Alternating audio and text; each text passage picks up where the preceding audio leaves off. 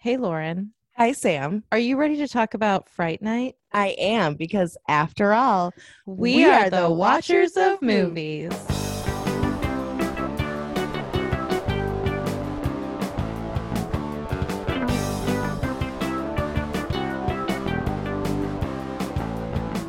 Hey, Lauren, Oh, hey, what's up? what does We Are the Watchers of Movies and Disney have in common? Um, we have over 100 episodes. I More don't, specifically, 101. well, I don't know what that has to do with Disney. Somebody does, and that's all that matters. Okay. Yes, we have 100. This is our 101st episode. We were gonna celebrate our 100th episode last time, but I messed up and I forgot. I You didn't know what? forget. I thought it was the Celebrating a 100th is so it's like everyone does that. yeah, right. Like So no one does no one 101. does 101 except for No. Disney, but we're good. We're doing Right. well. Yeah. 101. That's excited. 101 Excited? I episodes. said it in past tense. Exciting. It is exciting. It's crazy. I can't believe I mean just how far we've come, you know? Mm-hmm. We were like recording with like just the microphones on our computers and it sounded like garbage, and then like we learned to Sam learned to edit and like and everything, and so she edits the episodes, and I think we sound much more professional now. I think we do. We have like there's a literal comparison that you can do from like how we started to how far we've come, and I Oh, think for sure. yeah, and Lauren does all the social media, which would drive me to like jump off of a building if I had to do that. So I think she does a really good job. Thank you.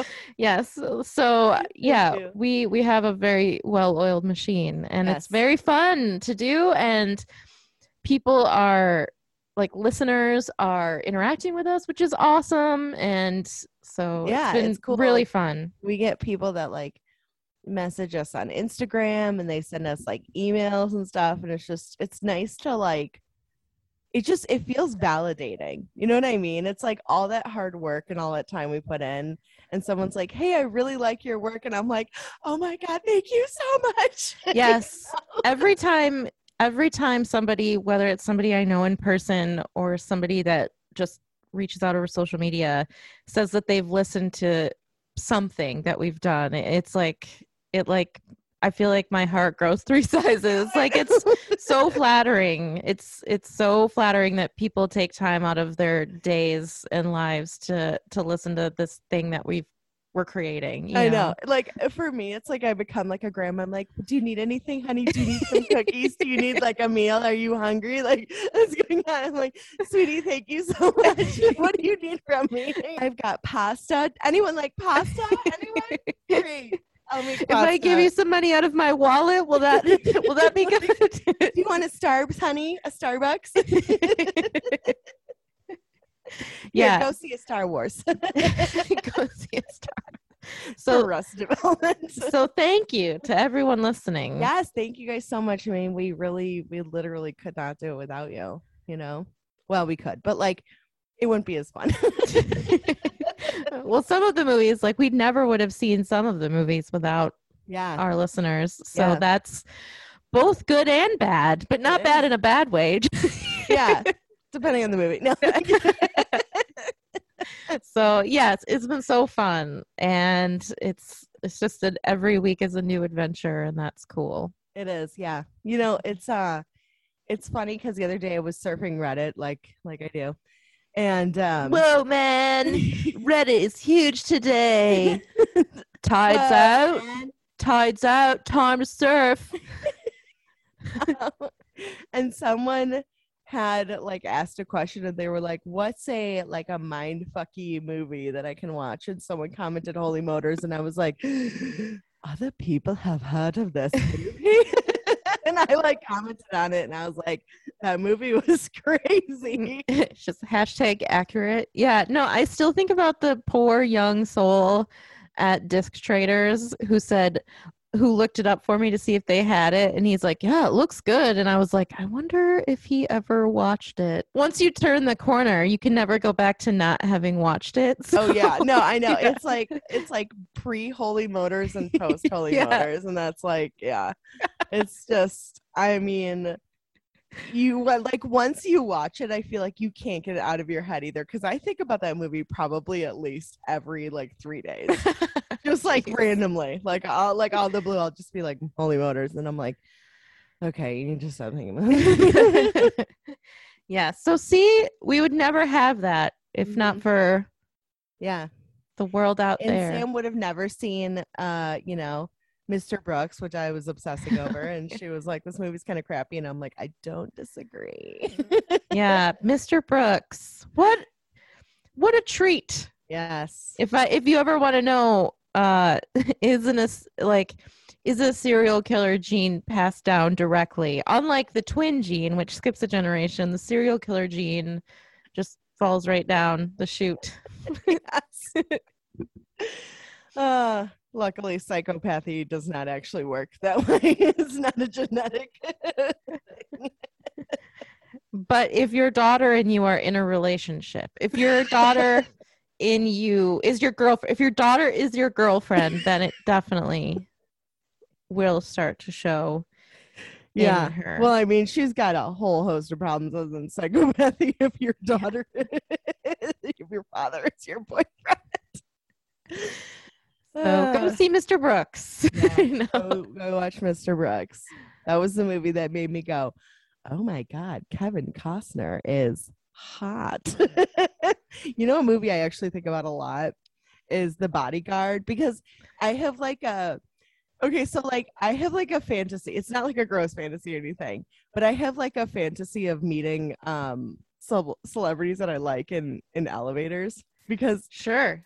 Who doesn't? This sounds terrible, but like they're stuck with me in the elevator for a certain amount of time, so they can't escape. So then I can ask them questions. And when my one for Kevin Costner is always, excuse me, Mr. Costner, I'm sorry to bother you, but in the 1983 movie Bodyguard, how come Frank freaked out after he slept with Rachel? I need to know, sir. Please. And then he'd be like, girl, I haven't seen that movie. I haven't been in that movie in like 40 years. And I'm like, I know, but I just recently watched it. I really need to know. Okay? I would hope. I'm very emotional over this. I would hope that he usually gets, oh my gosh, The Bodyguard is my favorite movie. So he would respect a clean take on a question about a movie that he usually just gets praised for. I would hope so. And he would answer you truthfully and say, I don't know. I'm just the actor. You'll have to ask the director. It sounds like he did choose like Whitney Houston for the role. I don't know if he would say that. I was just like pretending, because he thought she was the cutest girl in the world. That's what he said. Oh really? Yeah, didn't I send you that I sent you the article, and he was like, I thought she was the cutest girl in the world. And I was like, stop my emotions. So how are you? I'm good. I was gonna watch the original Fright Night to go with Fright Night, the new version, it's not really new anymore. 2011, yeah. But I watched John Wick 3 instead. So I have completed. You made a good choice though. The John Wickagy, and I feel fulfilled. I guess there's another one coming out in May though. So, but that's okay because I really liked the ending to John Wick 3. I think my favorite is probably the second one. That's my favorite of the three of them. And 3 is good. It's just, it's relentless in a way that oddly the other ones aren't. And so that's my one critique of it, is it was just this relentless barrage. It was more like a video game than the other ones, but it was still really fun. And I'm still rooting for John Wick, and I'm excited to see what happens in the fourth one. So we should see it. We should go see it. I'm going to write it down in my date book right now. I don't know what date it is, but we always go see the Mission Impossible movies whenever they come out, and I can't wait for the next one. Is there another one? So they're filming like 7 and 8, I think, at the same time. I know that they were filming 7 during COVID, because that's when Tom Cruise like flipped out. Yeah. but someone got COVID on set. So there's kind of a good reason for him to flip out. Like it was people that were standing too close together or something. I don't know, whatever. I mean, listen, we've all heard our stories about Tom Cruise, so we know he's a little cray cray. I thought it seemed a little bit bonkers. He was just angry because people were like not listening to the guidelines and they were like standing too close. You know what? He should have played that song by Sting or the Police Don't on stand set so close every to me. day. And then maybe people would have gotten the picture. Yeah. So really it's his fault, I think. Somebody should have yelled at him. Something, do, and something, do. That's actually better than the actual lyrics. Oh my God, thanks so much. Yeah. I was inspired by Sting. I'm trying to think of any new movies or something that I've watched recently. So I finished BoJack Horseman. Oh. Which I thought I had like 2 more seasons left. It turns out I had 2 more episodes left. Oh, geez, that's a big difference. It was like crazy. Like, because I'm watching this, I'm like, I just put it on. I think that this is one of like I think that this is one of the best written shows I have ever seen. Like ever. It is so well done. It's so well written, and these characters are so like complex and interesting and multi-layered, and they all deal with like real issues, and it's got like some really heavy themes to it. Like if someone goes into the show thinking that they're going to watch comedy, they're going to be disappointed because it does have comedic moments. Like there's one moment that always makes me laugh when a BoJack like because he's kind of like a drunk, you know, and he wakes up and his like roommate had printed out a bunch of pictures of David Boreanaz because he was trying to make it look like David Boreanaz lived there. And so BoJack wakes up and he's like talking to his agent. And he's like, and I apparently printed out a bunch of pictures of David Boreanaz when I was drunk last night. Like, so it's like, it's a really like, it's clever. It's a clever show. But I mean, it deals with stuff like drug addiction and like drug overdose and just all these like really dark themes, but and like childhood abuse and stuff like that. So it's a very heavy show, but the ending was just like, it wasn't really an ending, but I thought it was perfect for what it was, because it just ended on this kind of like, maybe tomorrow will be kinder to us. Like we've had these hard lives. Maybe tomorrow we'll wake up and things will be better. And it just kind of ended on this like melancholy kind of just sad, bittersweet note. And but it felt so right. You know what I mean? Like at the end, I was like, that was good. I feel like it wasn't a big ending, wasn't a big splash. It didn't have some sort of cliffhanger. It was just like, it just ended. And it was really nice. And I would highly, highly recommend that show for anyone. It's just a very, again, I think it's one of the best, like, well-written shows I've ever seen. I think it's a fantastic show, and Will Arnett's awesome, and Alison Brie's in it, and Paul F. Tompkins is in it. Yeah, I love him. I hate his character. His character's really annoying. Mr. Peanut Butter is his name. He's so funny. I've never seen not one single episode of BoJack Horseman, but Paul F. Tompkins is so funny. He is really funny. He's so talented. He's in a lot of episodes of Bob's Burgers. Yeah, he does quite a bit of voice acting, I think. Yeah, so. Yeah, he does. Yeah, he was in that show Centaur World. Oh, really? Yeah, which is also a cute show. Anyway, I think it's really hard to have a very good series and end it well. So that's good. I'm glad that it ended well, because I think it's not. You would think like, oh, we just, we do the show well, we can end it well, but not every show ends well, No. Yeah, so, I know. It's such a drag when, like, for instance, if you get into a show for like 10 seasons and then at the end, the serial killer ends up being a lumberjack. I'm just thinking of like one off the top of my head. It's Dexter. But like ending a show right, I think, is the sign of someone who like really cares about what they do. You know what I mean? Well, yeah, and they're just like in tune with the tone and the message of the show. It's not It's and the not like they're characters. not flying by the seat of their pants every week, like, oh, I didn't think that we would have to do this, or, so Yeah, yeah. yeah. I think the worst is when they betray a character that they had built up to a certain like level, and then they're like, just kidding, they're actually going to do this, and I'm like, what? Why would no? That's not their character. Like, doesn't make any sense. So I Yeah. felt like this one was it felt right for what it was, and it has like a really good um just like a really good ongoing plot and everything. And I think Bojack is such a great character because he's so flawed, and he's such a like he's got so many issues, but despite all of the shit that he does, you still like him because he's like I know he's not human, but he's like it's like he's human, you know what I mean? Like he's just relatable. You're like, oh hey, I fuck up too. And in so yeah, it's very good. But I wanted to tell you a story since we talked about the next movie that we're going to do, right? And so we decided, because the Zodiac Killer was ID'd, that we're going to do the movie Zodiac and honor whatever. But I don't know, really, is it honor of it? I don't I'm not know. doing it in honor of anything. I'm just doing the movie, but I don't want to honor the Zodiac Killer in any sort of way. Well, I mean, like the people who worked to, Oh, like, sure. yeah, no, The I'm not Scooby saying Gang. like in You're honor of talking in honor of the Scooby Gang who yeah, discovered. the Okay, Scooby Gang, the real life Scooby Gang. sure. They like, they took off the mask and they went, "Old Man McGuckin."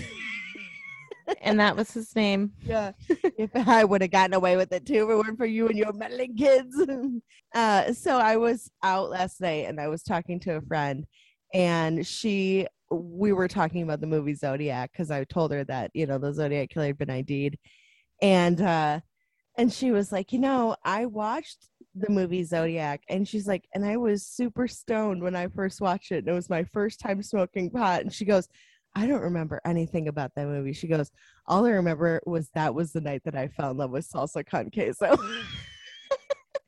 It was so funny. I was like, that's hilarious. It's perfect. Like, of course, She should send a letter to David Fincher and tell him that. I wasn't paying attention to your movie, but you started my love for salsa con queso. Are you ready to talk about the movie? Well, yeah, let's do it. All right. So this movie is about a guy named Charlie, and he has a suspicious, seemingly neighbor move in, and so he starts getting, like spying on this guy, and finds out that this guy is a vampire, and he's doing all sorts of shit. So that's pretty much the synopsis, right? Do you want me to go in? He has to defeat the vampire. Defeat the vampire. Yeah. The vampire.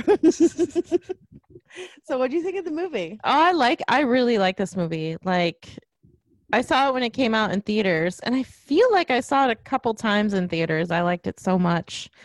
I really like it, and I still like it today. It's just so fun and like sort of campy, and it doesn't take itself too seriously, but it's still like solid. It's not cheap looking, Right. It's just fun, and I love Anton Yelchin. I'm always been a big fan of him, so it's like bittersweet because he just does such a good job, and he's so, I guess, cute. I don't know if like he's a grown man in this movie, but he's just cute and he's a great actor, and gone too soon, and so it's bittersweet. But I love Toni Collette, and oh, I love her too. I think I've told you about my experience with Colin Farrell before, but I was never a big fan of Colin Farrell until I saw the movie In Bruges, and I liked In Bruges so much. Like, I think it's such a clever, dark, good, deep movie, and his performance was so good in it that it totally turned me on Colin Farrell, and now he can almost do no wrong. Like, I just really like him. Even in Winter's Tale, like, the movie sucks to me, but I still really I just like Colin Winter's Farrell. Tale? Did you say Witcher's Tale? Winter's Tale. Oh, okay. And so I was like, Witcher's Tale? It sounds like a second season to The Witcher. So Colin Farrell, by the way. Colin Farrell in in the movie in Fright Night. You know, it's just like, I don't know, like good. It's just fun to see Toni Collette and Colin Farrell in such like ridiculous roles, and Christopher Mintz-Plasse is good too. And I don't remember her name, and I feel bad. Oh, Imogen Poots.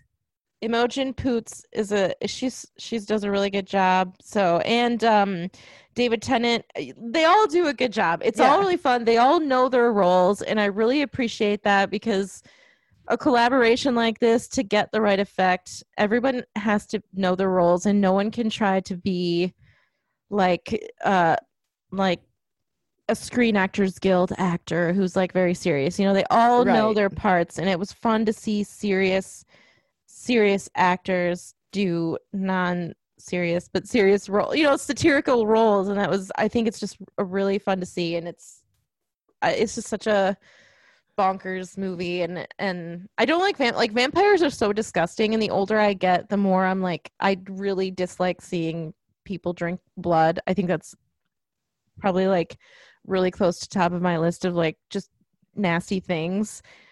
But you know, that's mine is like spit really bums me out. Like there's a couple episodes of Bob's Burgers that have to do with spit, and I always fast forward through them because I get so grossed out. Like it's I don't know. I mean, it's like vampires don't really bug me as much.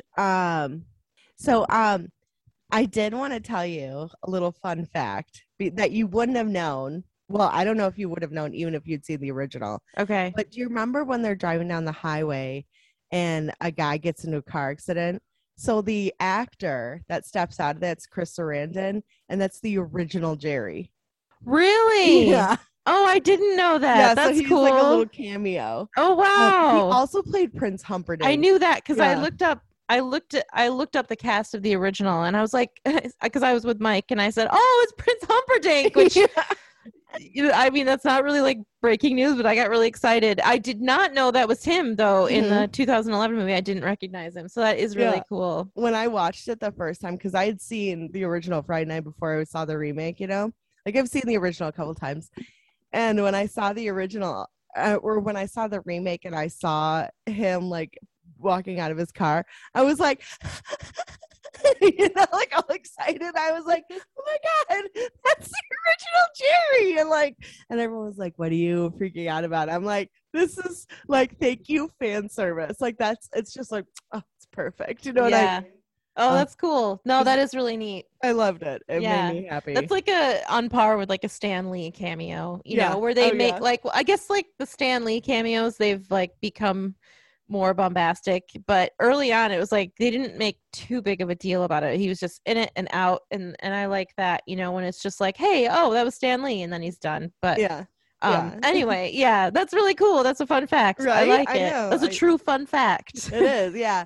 I thought it was like really fun. Like it's like paying fan service to the original fans of the fans of the original movie too, which is like, you got to do that. You know what I mean? Like, in my opinion, if you're going to remake a movie, you got to be like, oh, hey, look, like, I feel like the new Ghostbusters, well, that's not really a reboot, but like, they did that where they like had the original cast members part of the movie, and I was like, this is awesome that they did that. I love that, you know? Yeah, I think if it's done in a classy way, I totally agree. Yeah. So how do you feel about the movie? So I like it. It's fun. I have to say, I think as far as like the characters go, I like the new one more. I think that in the original, they're like, Charlie's like kind of whiny and he's kind of a brat, and the girlfriend's a little bit annoying too. But I actually like the original plot better than I like the new one. The original's like a little bit more romantic. Oh, what is okay? I want to know the comparison if you want to tell it now. I do. Okay. So in the original, and I kind of had mentioned, like, we were texting and I said it's a lot like Dracula. So in the original, Jerry has this like love his life or whatever that had died, and the girlfriend of Charlie looks like the love of his life that had died. Oh, okay. So he's like, I'm going to turn her and she's going to be like my bride, you know, whatever. So it's more like a romantic, like, and then they do have a scene where they're like in a nightclub, but it's like a pretty sexy scene. Like I was like watching it and I was like, oh, okay, all right. Well, hot under the collar here. But so I liked the more like romantic aspect of it rather than like the building an army aspect of it, you know? Because there's not any of that in the original. Like, Oh, not really? trying to build an army or anything. No. Yeah. So Oh, interesting. yeah, you should watch it. I'm still gonna watch it. I watched the 2011 one on Thursday, so I didn't give myself much time to like, because I didn't really think about watching the original until like Friday morning. I was Right, like, yeah. maybe I should watch the original because of what you had texted me. Oh yeah, yeah. So but oh well, I'm still gonna watch it. I still, it's like Spooktober. Well, we can always talk about it like in a future episode if you want, whatever. Maybe I'll mention it, but no, so it's just like 'tis the season for Oh yeah, for spooky shit. Yeah, spooky shit. Exactly. So I'll probably still check it out. You should. Yeah. You should. Yeah. It's cheesy. I mean, it's 80s. Figured, It's from the 80s, so right. You're like, if you're going in with your expectations being kind of like, like this is going to be a mediocre film, you're probably going to enjoy it. I have seen actually the second one as well. Oh, the one that was like 2013 or Mm-hmm. Okay. Yeah, it's with Jamie Murray. And I looked up the cast list on that, and that's like example number one of when I know when none of the original cast comes back for a supposed sequel, that really bums me out. So I imagine it not being very good. Well, and it's like the vampire her name is still Jerry, but she's not, like, it's not the same character. It's like her first name's Jerry, her second name's not Dandridge, but I can't really remember a lot of it, but Jamie Murray's in it. She was in Dexter. She played Lila in Dexter in the second season, and I was like in love with Lila, in love with Lila. And so when I found out that she was in the second one, I was like, I'm gonna watch it. So I watched it. And all I remember was that she was like a teacher or professor or something. And then there was like a scene with like a pool. And that's all I remember for the movie. It sounds like it made a big impact. It made a huge impact on me. It was influential in so many different levels. Like, wow. But yeah, so I don't really remember much of it. And I remember being like, it's fine. Yeah. I don't think I'll ever pay attention to this again. Yeah. So no, anyway. I get it. But, I mean, if you've seen the original, you've seen the first one or the remake, you might as well watch the second one. But yeah, it's just like, it was more, I think, like aesthetically pleasing, but that was pretty much it. Oh, okay. Yeah. Like, would I recommend it? Nah, not even a little bit. It was like a straight to DVD movie. I was going to say, yeah. I feel like it was like, yeah, pretty under the radar. It definitely didn't go to theaters or anything. It was like, It was straight to DVD. Plus, like, you can kind of like look, like there's this one actor. God, what's his name? There's this one actor that like I can't remember his name. I think it's Eric something, but they always like bring him into shows and stuff when the show's dying, and like, it's really weird. For some reason, this actor just has this like thing. So it's like sometimes, and I'm just giving an example, but like sometimes I'll look at the cast list and I'll like see who's in the movie, and I'm like, oh no, thank you. You know what I mean? Like he's in the movie? No, like just like I've never seen this person in anything, and then I'll like look at their other stuff, and I'm like, or it all looks like really cheesy or like shitty movies, and I'm like, I'm okay, thank you. So what's how does the Eric guy fit into it? He doesn't. It was just a weird, it didn't make sense. It's just a weird like compare. I understand. No, it made sense. Like, I understand the point you're making now, but initially I thought you were gonna tie it, like when I see him in a movie, I think okay. But oh yeah, no, well that's what I was saying. When I see him in a movie, I'm like, or that's a TV not show. what you were. Oh.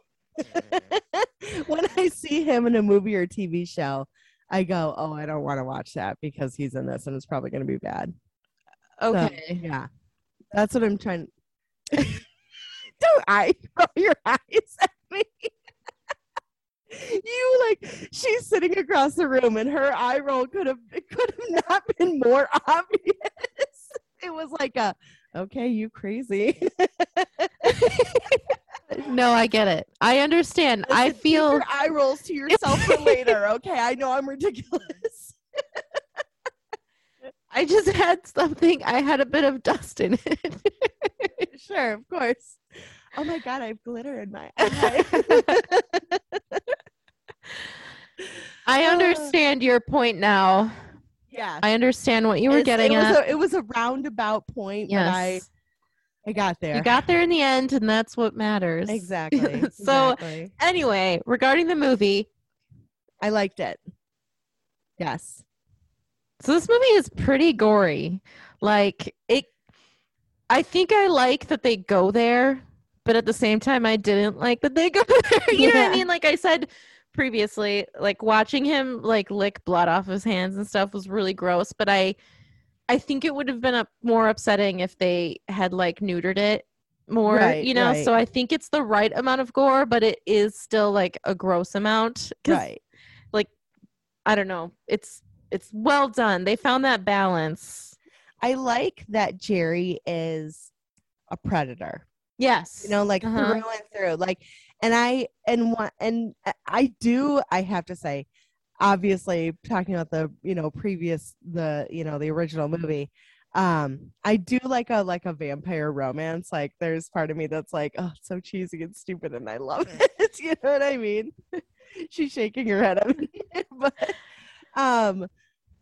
with that being said, though, I don't like when they don't portray a vampire as a predator. Like, don't neuter my vampires. Well, you're talking Twilight, perhaps. Yeah. Actually, Yeah. that's exactly what I was thinking of. How did you know? No, I agree. I liked that he was a monster.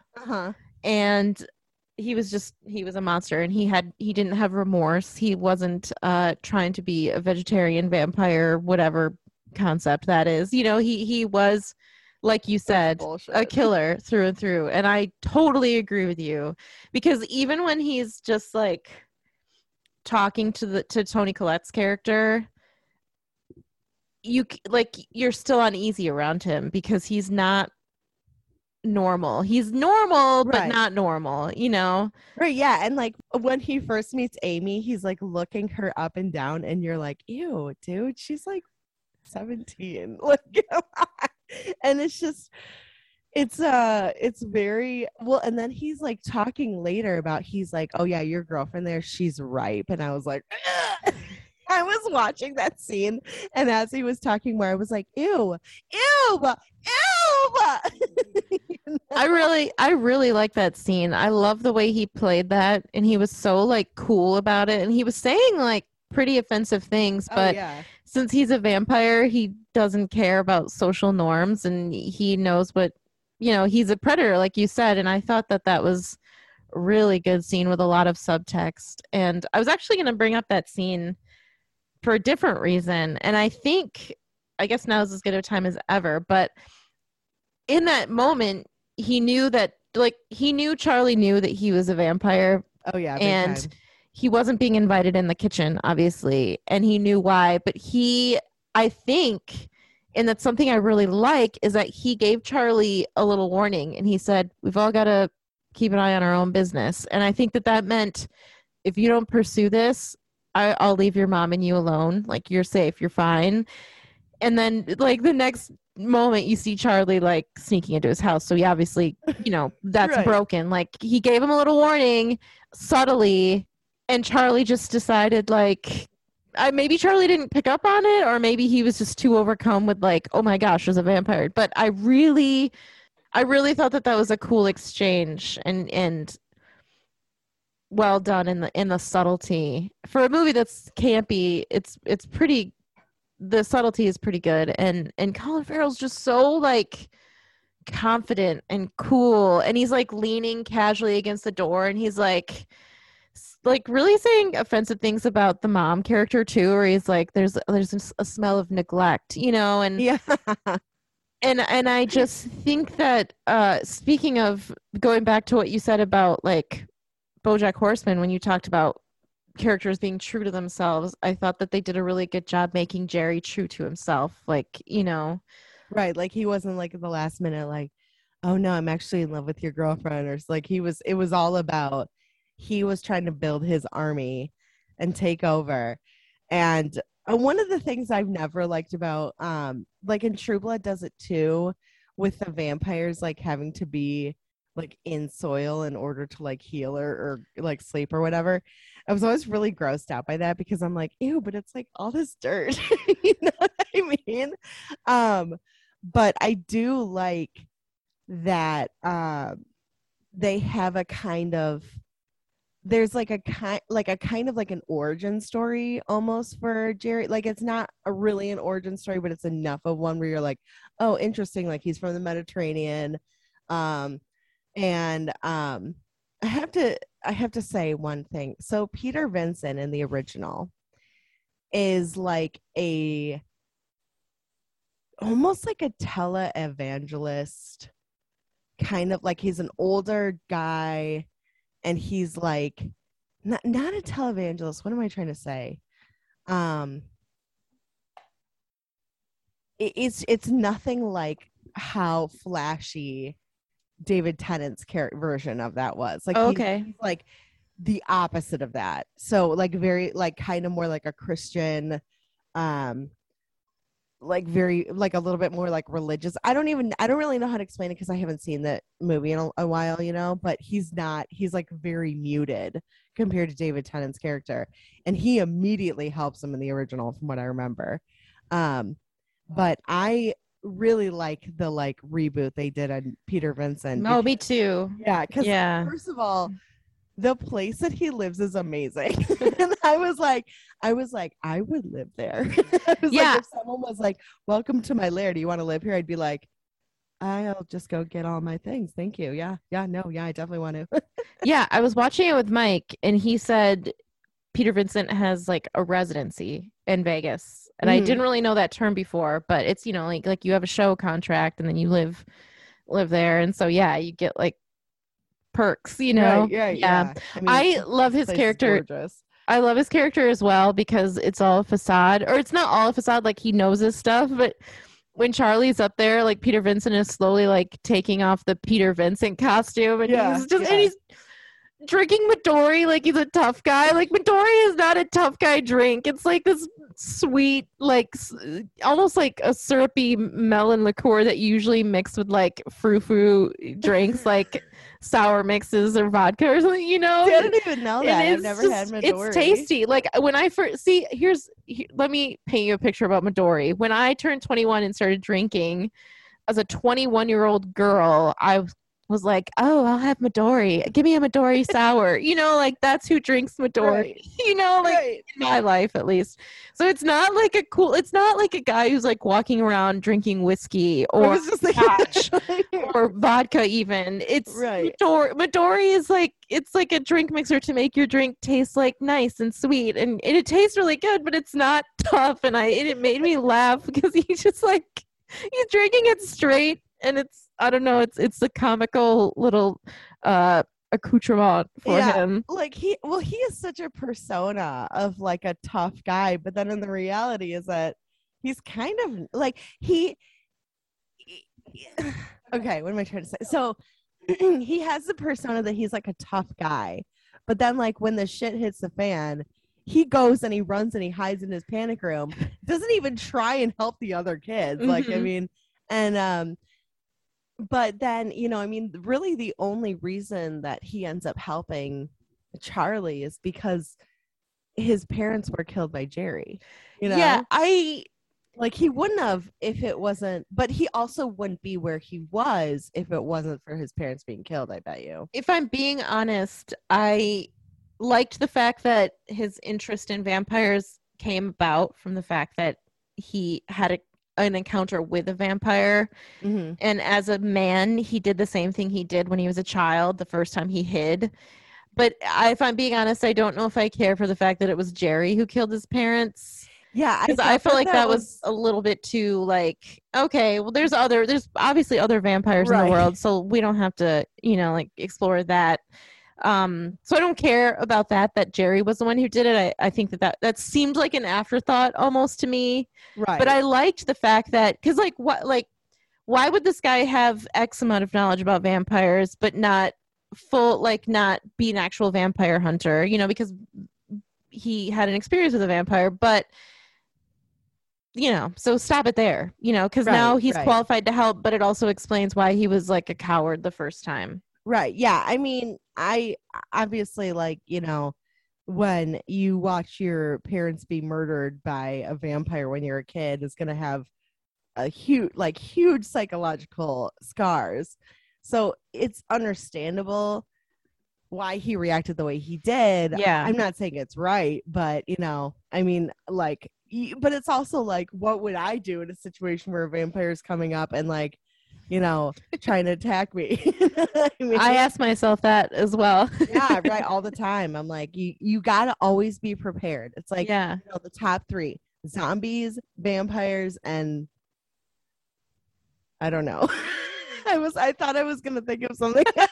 I love when that happens to me, when I'm like, something clever will come. Let me just start this I was joke. thinking of mummies, but I was like, no. I'm like, that's too close to zombies. And then I was like werewolves, and I was like, no, werewolves don't exist, Lauren. You were running through the gamut of crypto characters. Big feats. Oh yes. Yes. No, I like how Peter Vincent had the opportunity to have like a growth arc and become almost father figure-esque to Charlie and help him in the end. So I thought that worked really good. Like, I'm glad he ran into his panic room the first time so he could have that little growth story, Me too. So I think that worked in the confines of the movie. That worked really well. And then he let them have his apartment for a sex pad. So win-win, really.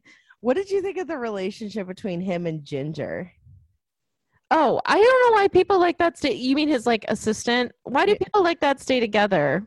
I don't. Yeah, they're like, it's like they're having sex, but they fucking hate each other. Yeah, maybe they're not actually. Well, maybe they are together because she was like eating ice cream on the bed and watching TV. So it seemed like she probably lived there. But no, I mean, I think that they were together. Yeah. Yeah. Sure, I mean, it wasn't just like a sex thing. It seemed like it was some kind of relationship, maybe mostly a sex thing, but also a relationship. But I don't know. It kind of, I don't like seeing people like mean to people that they're in a relationship with, because it puts a bad taste in my mouth about the character. Me too. And I didn't really care for seeing that side of him. I didn't And either. like, she insults his performance in the bedroom, which I think like that's kind of a cheap joke that I think is kind of tired at this point. Like, I mean, like, can we find something more creative to have people say to men, and so I like think in The Mummy, like the new one with Tom Cruise, yeah, she says like a 2 minute and you're like, ew, I don't like, want to know that, like, I don't. It seems like an easy, it's like low-hanging fruit almost. Yeah. No, I agree. It's just not funny, I don't think. I don't like that they kept like saying like fuck you, yeah, and I liked her because she was just so like, she was so like, she was like, I'm not going to take any of your shit, for the 5 minutes she was in the entire movie. But yeah, I really I could have done without all that hatred that they had towards each other, because I was just like, it's just like a way to make like the viewer uncomfortable for like no reason. Well, I agree with you, but I also think that there is a certain group of the population who might find that comical. Like, oh, here's this pathetic guy whose girlfriend hates him, but he hates her, and he's got this persona of being this sexy guy, but he's really not sexy in real life. And so it's comical to see them just hating each other, but like all that vitriol is just, it's not comical, it's uncomfortable, like you said, for us, like people like us. And I would have rather just had it been like maybe an antagonistic assistant for him. Like, she was in his apartment for some reason, Yeah. and she could die the same way, but she wasn't necessarily a sexual partner, Well, he does you know. say like at one point, like when he's walking with Charlie, when he thinks that he's like a reporter, he like walks past his girl and he goes, I fucked her. And I was like, yeah. Like I was like, cool, good for you. Like it, but it was like, first of all, like I like if I was in Charlie's shoes, I'd be like, cool, I just met you, so I don't really care that you fucked some random girl. Secondly, ew, why would you tell me that? That's a personal thing. Like I don't need to know that. So I kind of was like wondering how much of that is the truth and how much is that is a lie. You know what I mean? Like, which it's probably more than likely true just because he's like a hugely successful, like kind of this like sexy, like, vampire hunter, whatever, slayer. But it was just so I don't like that like unnecessarily like macho, like I'm macho because I sleep with a lot of women. Like that doesn't make you macho. That just makes you like having a lot of sex with a lot of women. You know what I mean? Like it doesn't define your masculinity. So anyway, what were you saying? Well, I think that line was crude in a way that was interesting, just because here's this guy who probably has a lot of finesse, and like he seems really smooth and like a smooth operator and very classy when you're seeing his stage show. Maybe not classy because it's kind of like a stupid stage show, Yeah, so it's not yeah, classy necessarily, but he seems like somebody who's like very put together, and then he's just a pig. Like right, Charlie's first impression of him was like, here's this pig who's like, I fucked her. Like that's like such a piggish thing to say to a right. stranger, to anyone, so I kind of liked that, where like almost as soon as Charlie meets him, like the scales are starting to fall off his eyes, and he's like, oh, okay, this guy is really rough around the edges, and then it's just like downhill from there. He's like, oh, that's the kind of person Yeah, and you then are. he like Got it. belches, and it's Yep. just, like everything he does is just one more tick in the box of like, this guy is a fraud. This guy is Big not time. who can help me, but he's my last hope. And then the viewer is kind of getting that as well. Well, then he takes off the wig and he has like sideburns that are like And fake and like a mustache that's fake and his like a goatee. goatee, Like, yeah, and his earrings, his like facial piercings, yeah, and like then he's everything is fake. Like, drinking Midori, and then he's like talking about having rashes on his balls from like leather pants, not breathing, and it's just all of that. I like that slow reveal where we, at the same time as Charlie, are realizing like this guy is a joke. Like it's all smoke and mirrors, right. and I like that aspect. But yeah, like who cares about his relationship problems? Yeah, no. Well, Yeah. yeah, and I think that's just the whole thing about Peter Vincent, is that it's just a show. It's Mm-hmm. all a show. It's like, oh, hey, look at this beautiful woman. I had sex with her, and you're like, fucking awesome, Yeah, dude. like you're an adult man. That's pretty likely that you've had sex with somebody. You know what I mean? Like, I know. I'm Yeah, like, cool. That's interesting. right.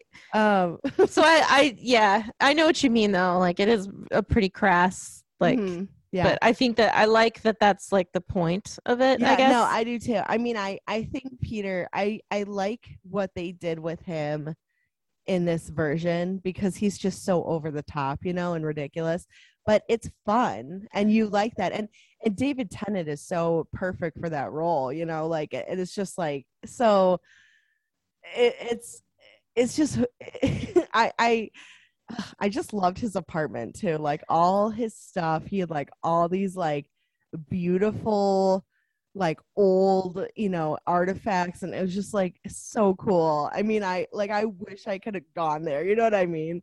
But there was one part that like bugged me, and I don't know if this bugged you or if you even really noticed it, but when Jerry comes up and he's like trying to fight them, and there's like that cup that happens to have holy water in it, like that's in that like case. I was like, the cup happens to have like, depending on how long that cup has been there, that water should be gone. Like it should be, you know what I mean? Well, I think I have a story for you, but I think upsetting for me was that she knew that there was holy water in it because it was very high up, Right, and it was that's what just I a thought too. chalice. Yeah. So maybe that would have been better if like he would have said like a check, like we talk about Chekhov's gun a lot, but if he would have like walked them through and been like, that's holy water, whatever. Right, right. So I think it's weird. I do think it's weird that she didn't, or that she knew it was holy water with no like lesson on what it was. I liked how she shot him with the silver bullets and he was like, werewolves. And then she was like, vampires. And then she got him. Like, I think that was a really cool interaction. But I guess, yeah, how would she know that that's holy water? But Well, and why was- would there be holy water still in there? I Or was do you- going to tell you an anecdote. Oh, okay. So I had these, like, when I was a kid, like a little kid, I had bath toys like everyone does. And you know those little eggs that you can get in, like, gumball machines that have a prize in them? Well, I had one in my bath toys, and when my niece was born, I was 16 when my niece was born, and when she was like maybe 2 or 3, my mom was babysitting her and she found my old bath toys, and so that would have been at least, I would guess, like 10 years since I'd played with those bath toys at that point. And she got the bath toys out and there was still water, and like I put water in that little egg and there was still water in there. So if it's like a little like an airtight container, it's, I guess maybe the water would stay. I don't know, but It just seems to me like it would evaporate and, I don't know. Maybe, I mean, this movie is about a vampire, so maybe holy water in this universe, like that's why it's holy water, because it never evaporates. I don't know. I know what you're saying, but yeah. I mean, it's like, I get what you're saying, but also it just seemed like it was a little bit too convenient that there happened to be water in the sealed container. Unless he just periodically refilled it with new holy water. I don't know. I don't know. I mean, can you if you're drinking Midori constantly and your mind's all fucked up? He gets things from eBay. Who knows? He might have gotten holy water from eBay. Yeah, when he's like, like someone, oh, there's a delivery here for you. And he's like, come on up. And it's like, do you get deliveries this late? And he's like, I don't think so. And that would be totally me. I'd be like, let him come up. I'd be like, it's 10 o'clock at night. I'd be like, is it? Something I liked about the movie, taking it back, since we're kind of talking about like the middle, but something I liked was that the story kind of unfolds in an interesting way. Like the movie opens up with Jerry, who we learn is Jerry. We don't know who it is yet. Like terrorizing a house in a neighborhood. Which you think is Adam? Yeah, it is. Yeah.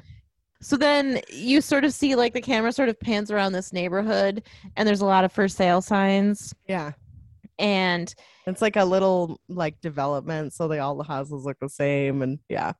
And then then you're introduced to Charlie, and he sort of has this conversation with this really attractive woman across the street, and then he has a little exchange with his mom. And I liked his mom like the stake imagery of his mom's real estate signs was kind of novel, like the wooden stakes with very pointy ends, and she's loading them into the back of her car, and they're talking about Jerry. And I liked how you're introduced to the characters when she's looking at, like, she's mad about the dumpster in Jerry's yard, and she's like, what's all the concrete for? He's not putting in a pool. And you're like, oh, it's a vampire, and he's probably doing something with bodies in his house, so I think I like that. That's interesting. And then there was a line in that moment that I really liked, and it was like more deep than I would have anticipated in a movie like this. But she asked Charlie, like, how are things with Amy? And Charlie's like, they're going good. She hasn't dumped me yet,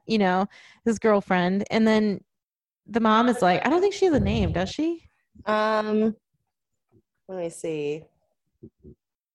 Jane. Okay, the mom, Jane, her name is Jane, obviously, Toni Collette. Jane says, getting what you want is almost harder than not getting what you want because there's more to lose. And I really like that line. I think that was really deep. And I like how that played into Charlie's story and Charlie and Amy's relationship as the movie went on. And it was kind of like more deep and heartfelt storyline than you might anticipate in a movie like this, but not too heavy-handed that it becomes a nuisance. And I like that you learn that he wanted Amy to like him, and so he kind of like, he wasn't lying to her, but he kind of like stopped hanging out with Adam and Ed, his Chris played by Christopher Mintz-Plasse, Ed is, and they were like his best friends. And so I thought, and then there's an interaction between him and Amy later in the movie that I want to talk about that I really enjoyed. But so I like that line though, like how getting what you want is difficult. And I was like, I didn't expect that level of advice to come in a movie about, you know, a vampire living next door. But then I have a question for you. He gets to school and Dave Franco plays one of his friends, and then a guy from such a douche. And then the other guy is from like Modern Family, I think. His name is Reed Ewing, but I know him from Modern Family. And he's like an airhead in Modern Family, and he's an airhead in this movie too, but he's hanging out with like the cool kids now. Right. Charlie is. And there was an interaction between him and Dave Franco, Mark, and the other guy, Ben. And they like point out his shoes. Is that from the original? Like, is there something in the original about those shoes? Because Jerry points out the shoes as well. And they're called like pews or something. Oh, no, it was the color. Pews. Because the color of the shoes was what everyone was talking about. Which I thought was funny that everyone... Puce is what is the color? This is puce. What is it spelled? Puce. Oh, like a reddish color. Oh, yeah. Wow. I thought they were talking about this. I thought there was a made up shoe brand. Well, no, I thought either it was like an 80s shoe brand that's not in style today, so it was a throwback to the 1985 version, or it was a made up brand. And they were just like, oh, puce, cool shoes, but it's a color. Yeah. Oh yeah, puce is a dark red or purple brown color.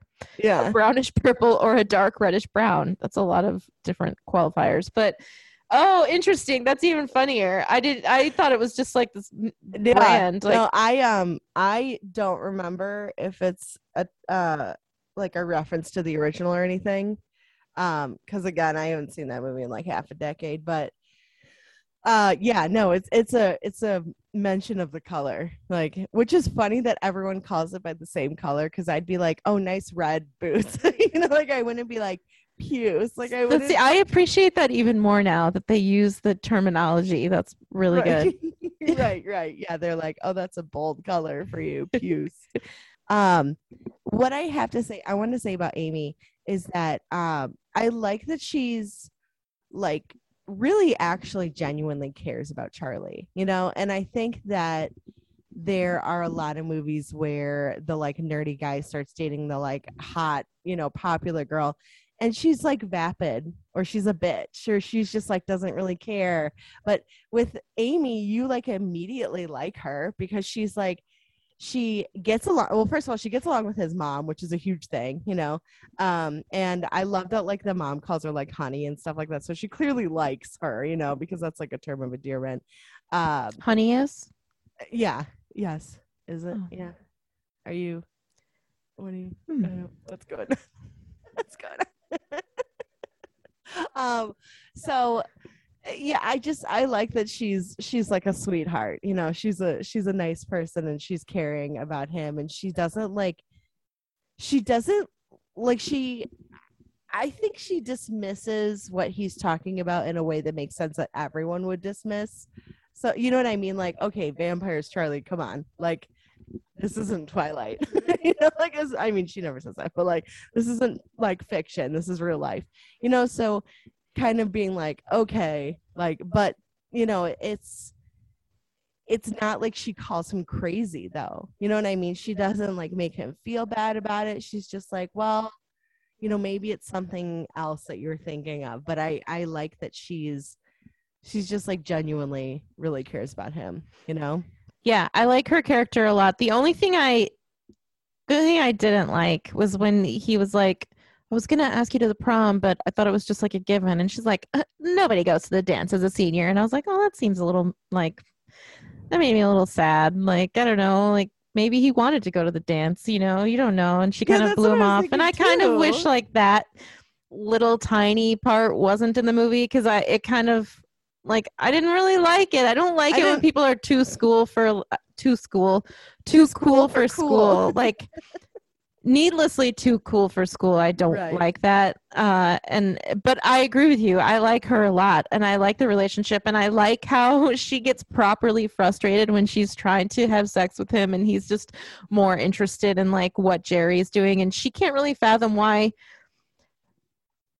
I think she can't partially fathom maybe why he's so interested in Jerry, but I think also she's nice about him because she's like, don't be nervous, you know? So she gets like normally upset where she's like, fine, have fun with Jerry. I'm going home. But she's not like, it doesn't last for a long time, you know? Right, right. And I like that she confronts him when he seems to be blowing her off. And she's like, you can't Me just go too. from something to nothing. And you're not nothing to me. And I thought that was a really like sweet thing to say. I really I like really like that. that too. Yeah. I Yeah. really like that. And I Yeah. like how impressed Jane is. She's like listening in. She's like, oh, wow, this girl is good, you I know know, she's a good like, egg. she is good for my boy. Yeah. But I Yeah. agree with you. Like, usually the popular girl is like as vapid as, you know, she Yeah. seems. And she's not. She's a very like down to earth, normal girl. And she likes him for him. And yeah, I do agree with you. I really like their relationship. I think it's really cute. And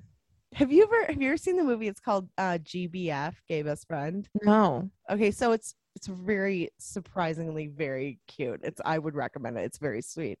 But there's a character in the movie that's like the popular like hot girl, and she's really into like science and like chemistry, and they talk about like her hair looking really amazing, and the reason her hair looks so amazing is because she like mixes all these different potions together, and so she's like really intelligent, and it kind of just reminded me of like it was it was such like she's played by Sasha Petersy. She's in Pretty Little Liars, but it was like it was just such like a different take on like the popular girl, that she was actually like a highly intelligent young woman that liked science too. Like I was like, that's awesome. Like instead of just being like, I'm really into fashion, you know, like, which is very like typical. And there's nothing wrong with being into fashion. Fashion's great. I mean, I like certain parts of fashion. I love evening gowns. I don't know why, but I'm obsessed with like ball gowns. I think they're great. But um it's just nice to see. It's nice to not see that trope. Like I like when people like take it and they turn it over on its head, you know what I mean? Like I'm like, yes, thank you. And back to what you were saying with Amy being like, you know, coming over and being like, don't ignore me, I'm here for you, I'm part of this, what's going on, you know? Like it was very it was, I think this movie, as far as like the teenage relationship goes, is a more unique film, you I know? agree. Yeah.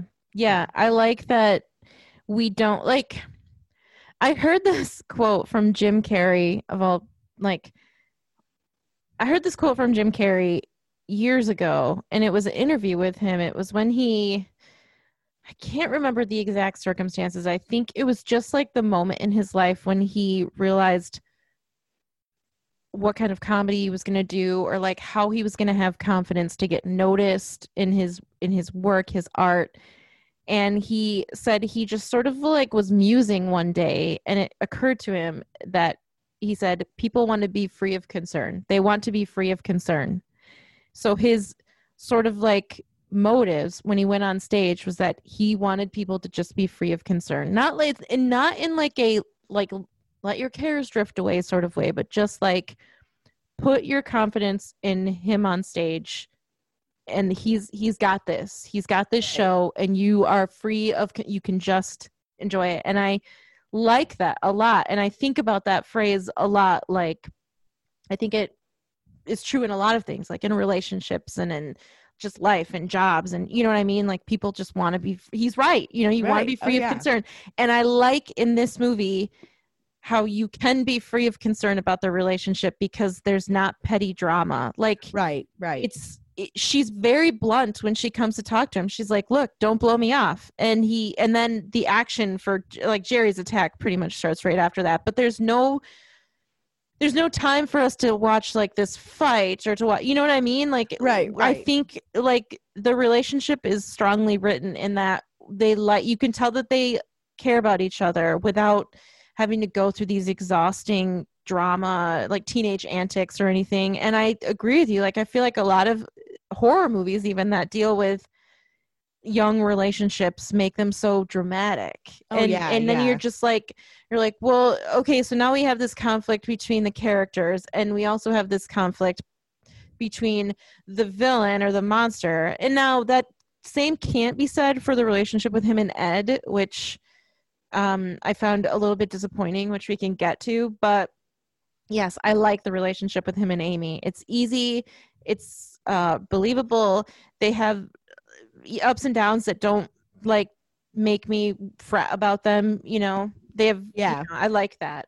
Well, it's like the relationship version of the friendship between the two women in The Spy Who Dumped Me. Yes, exactly. Yeah. Yes. Like, they're not fighting. It's not petty squabbling. Like, they're there for each other. They're emotionally supportive of each other. They clearly care about each other. Like, I'm just like, it's refreshing. Bring me more of that. I want that. You know what I mean? No, I agree, because I hate the obligatory fight and make up, I know. So skip all that. Skip it all. Well, and it's also, it seems like the obligatory like fight and make up is almost like a lazy way of bringing in conflict without like, oh yeah, like the way that they do this in the movie with Jerry, which I think we should talk about Ed and his relationship with Charlie first, but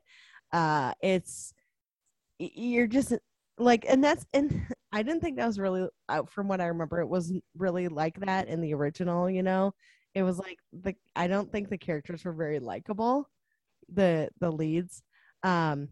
There's one guy that my sister and I always called him Fruitcake because someone like called him Fruitcake. I don't know what his real character's name was, but I liked him. But I think that when I first saw it, I liked him, and then when I saw it again, I was like, you know what I mean? I was like, it's kind of annoying.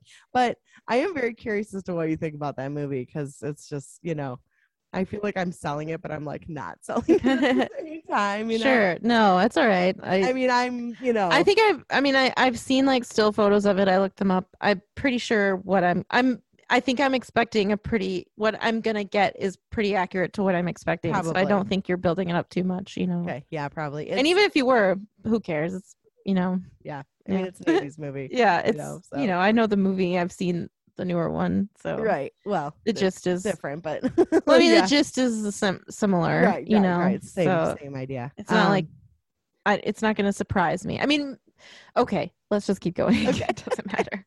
So Ed and Charlie's relationship. So I didn't like Ed, like, really. I mean, I empathize with him in that, like, he lost his friend and now his other friend Adam has disappeared. And he's like worried and freaking out, but like blackmailing your buddy into spending time with you, really, like, that's, to me, that's, I get his mindset. And I think as a teenager, thinking that way makes sense. But to me, like, you want your friends' help, but you're like, if you don't help me, I will show everyone this. It's just like not cool, I liked that. I totally empathize with him. Like, you never had a friend that's just like blows you off for cooler friends, and then you're just like, all right, well, I wish I could make that person feel as bad as they made me. Well, okay, yeah, I guess when you say it from that perspective, I mean, I guess in real life, like, I am kind of that petty, but I believe it's believably petty for like young teenagers to be that emotional, stressed out. I mean, I guess they're not young teenagers; they're like seniors in high school. So, but I don't know. I liked that. Because I think Charlie was a shitty friend. Yeah, he definitely was, and it's not like Mark and Ben are great guys. Like, yeah, he doesn't connect. They make fun of him. Like, they're like, "Oh, mochaccino, what? Did you give up your man card or something?" Yeah, and like, then Mark is like insufferable. Yeah, too. So he didn't actually make friends. He is accepted into this group, but they're not actually his friends. And right. I really liked Ed, because I liked how you learn that Charlie and Ed and Adam were the best of friends. Mm-hmm. Charlie is the classic friend who got good looking and cooler as he got older. and he then got a girlfriend, and the other two are just sort of like still young, and they haven't peaked yet like he did. Well, maybe he has, I don't think he's peaked, but they haven't Yeah, no, I like get it. Like, improved yeah. as much, and I like that you find out that him and Ed and Adam are doing this like independent research on Jerry, and they got footage of him, and then Jerry hunts, I assume, Adam down because he knows that they're after him, and Oh, because he yeah. says the very same thing to Ed. And there's a reference. So in school, Ed pulls Charlie aside to talk to him, and Charlie is like, "Do you have to talk to me here? Like, why are you talking to me in public?" And Ed makes a Ghostbusters reference that I totally did not get the first time, because I really didn't like. I wasn't as well versed in Ghostbusters as I am now. And he says, like, "Oh, talking to you in high school, I'm gonna cross the streams. High school will cease to exist." So cross the streams is like a Ghostbusters reference, Oh, And I didn't get that yeah, either. so I thought that was pretty funny, and it struck me because I'm like, oh, I know that just went over my head when I saw it Right. in I mean, it went over 2011. my head yesterday. That's when I watched it. And I like that. I think his anger is palpable, and like his anger at Charlie, like Charlie deserves to be angry at, because he's being a bad friend. And what I didn't like was that Charlie and him never had like a makeup moment. Yeah. And Mike said the same thing, because I watched it with Mike, and he said he was expecting it. Like he was in, and especially when he said, like to Amy later, like, "Ed was my best friend and I blew him off." And I thought that was really sad that they didn't get a chance. And like Ed is just like pissed when he comes to Peter Vince's apartment, and I was hoping, like, it had been long enough since I'd seen the movie that it was, a lot of it was like watching a new movie. There were things that I didn't remember, and I didn't remember that Ed got turned into a vampire, but I also didn't remember that they never like became friends again. And I was hoping, Yeah. as I was watching it, I was hoping that Ed and him would like somehow turn to the same side for a little while, even though Ed was a vampire. But that never happened, and I think that was a missed opportunity, and I wish that the movie had done that. I could see why you would want that. I personally kind of am glad that that didn't happen. Um, but I could see it being more like satisfying, as far as their friendship goes, to like see like a moment where you're like, oh, they're friends again. Yeah, and like you kind of like, Charlie is always just kind of like shitty, I guess, in that regard, and he's not shitty. Like Charlie is not shitty, but it kind of makes him like a small amount. But when he kills Ed, Ed does say thank you, Oh, he does. doesn't he? When he's like, it's like when he's turning to ash, like after he gets his chest, Ed is like, "Thank you, Charlie," but it's kind of like a mumbled. Oh, I didn't catch that. And so there's one moment where it's like, "Oh, Ed didn't want to be a vampire, and you've like, helped him," but it wasn't enough. Like, Right, right.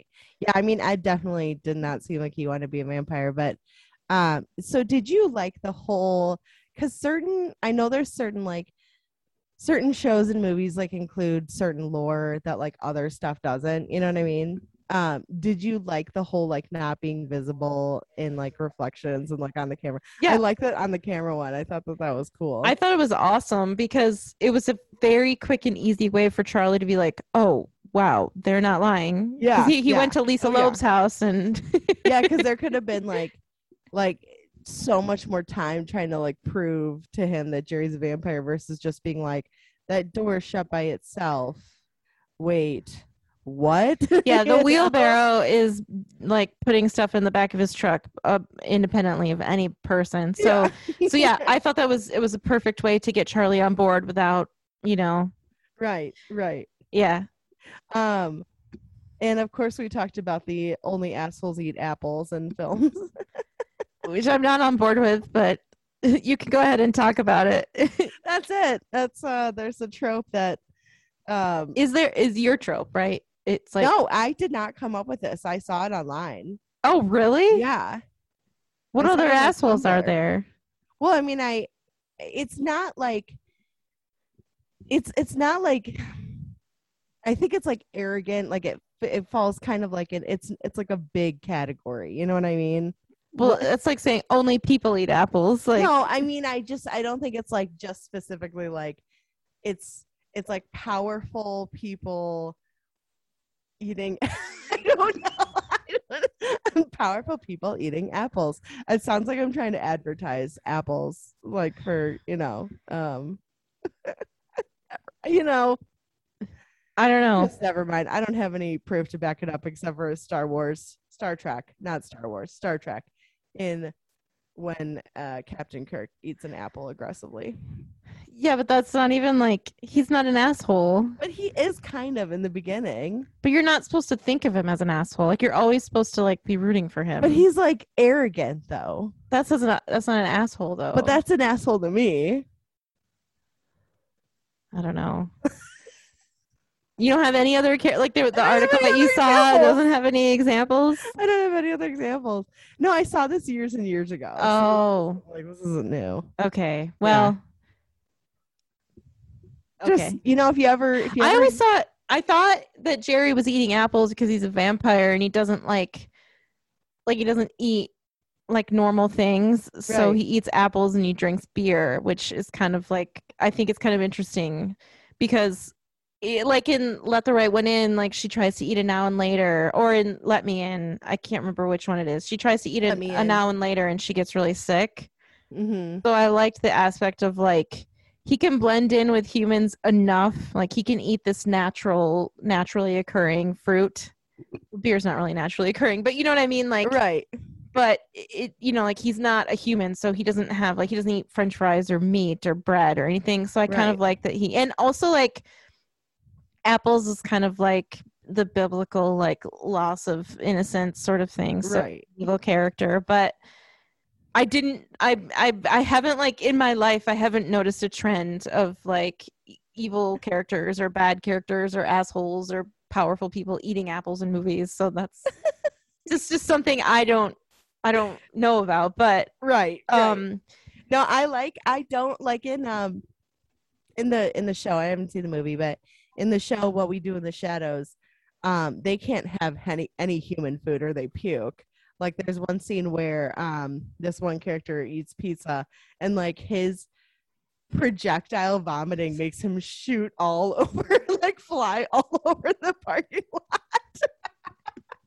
I love comedic vomiting so strongly, and like Mike does not like any sort of vomiting. I'm not really any sort of it, and I really enjoy it. Like it's probably unnatural how much I enjoy it, and that sounds like something that I would really enjoy. I think you would. There's one scene where this character's name is Naja. She's my favorite, and she has this like lover that keeps being reincarnated as like a bunch of different things. Like one time he's like a horse, another time he's like a washerwoman, like all this different stuff. So she meets him in his current form, and she calls him Gregor, but his name is Jeff, but she can't like remember his name. So she's like, now his name is Jeff. So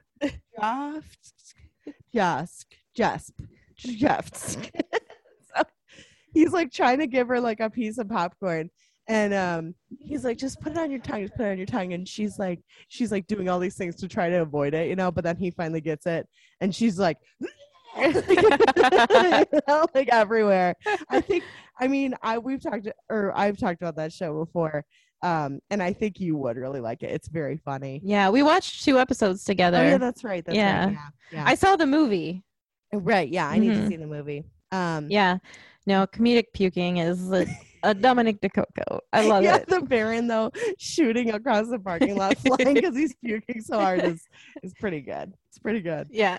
But I like when vampires can eat human food. It just like, I think it's like from like an evolutionary standpoint, if you're gonna like think of them, if they were real, it makes more sense that they would be able to do that in order to fit in with other humans so that these other humans don't think they're vampires. You know what I mean? I do, but I like the idea of a vampire doing that like actor trick or like,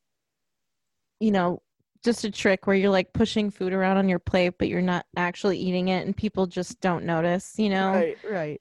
I do like that aspect as well. If I mean, I don't know if I've seen that before, but I think that would be an interesting thing where it's like, have you ever seen the way Jerry eats? He doesn't actually eat. He just Yeah. pushes the food around, you know? Right. So I think that's also could be an interesting aspect, but that's obviously not in this movie. But I do know what you mean, where they can more easily blend into society by eating is also Yeah. something. I mean, again, evolutionary standpoint, it's going to help you survive, is what I'm saying. Yeah, but You I know what mean, at that point, it's like, you know, like you don't need to eat blood. You just eat a steak. I don't know. Well, so like in Vampire Diaries, one of the characters is eating like a meal, like a human meal, and one of the like main characters like, well, how can you eat like human food? And he's like, well, if I eat human food but I drink blood, as long as I drink blood, everything goes like normally. So it's like, it's basically like, is it weird to think of a vampire like sitting on the toilet? like, it is kind of weird to think of vampires on the toilet, but also it's not illogical to think of a vampire like excreting waste. You know what I mean? Like everyone's got to do it. But like, if he's drinking blood, it's just like, I think, piss. It's weird to think of a vampire being like, I have to buy new Charmin wipes. I don't know. Weird, I think. To me, I would think that they would like only excrete like once a week or something. You know what I mean?